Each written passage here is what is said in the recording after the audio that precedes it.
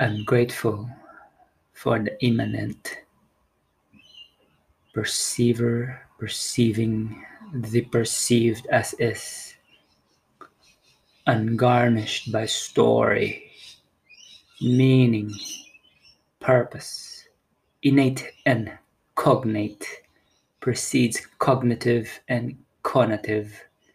Pain is not suffering when the steak makes me salivate, not the sizzle of hot media's bling bling. Native beauty of the felt sense, fuzzy, rich, unyielding, pleasure when it clicks inside, deep, mysterious, always new. Ha! Aha! Laughter, the child of surprise. A sudden turn, the ground spins beneath my feet.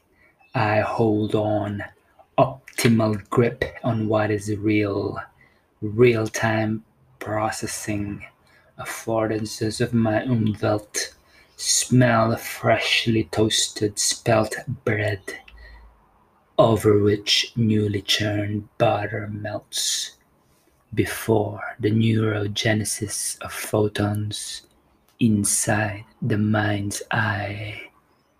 I chop wood for our drumming circle's bonfire.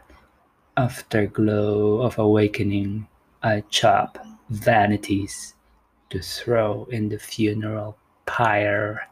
Chasing tail, purity of touch, me not, for I have not shed the idols of simulacrum, lycra of inactive wear, and tear under my tongue.